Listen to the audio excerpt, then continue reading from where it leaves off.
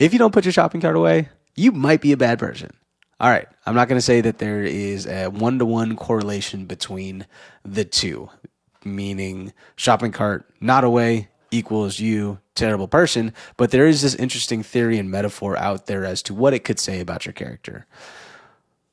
With the shopping cart, after you use it, there's technically no rules with it.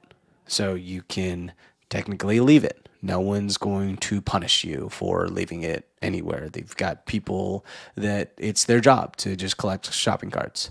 No one is also going to reward you if you do put it away. So there is this idea that since there is no rules behind it, there's no punishments, there's no rewards, it's really a matter of what are you going to do when nobody is watching?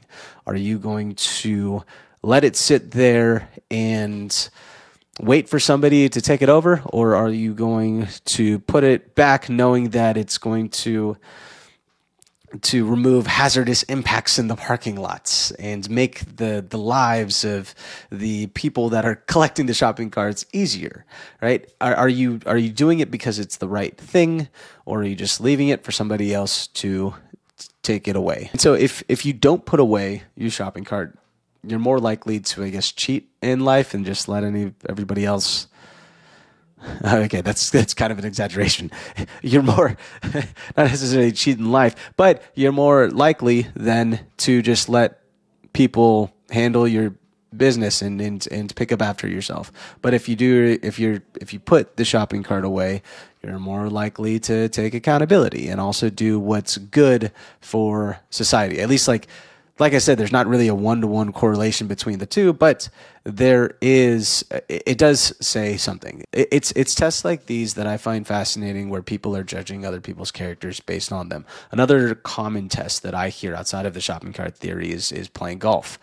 Now, I don't know if this is entirely true. I don't know if there's any studies that are based on it, but at least from what I heard about the theory, it makes sense. So a lot of business people play golf because they want to test a person's integrity. Apparently in golf, now I'm not the biggest golfer, but there are a lot of opportunities to be able to cheat. Are you going to move the ball a little bit more? Are you going to take a stroke off of your card and just to try and win? And people, I guess, play golf outside of just the competition just to see if this person is going to be honest and transparent for a simple game of golf. But if they, let's say, aren't, then that could translate into all these other things that you're now not necessarily sure of. And so I think with the shopping cart theory, with games like testing golf, it is a key reminder that how we do one thing, how we do the little things is how we do everything.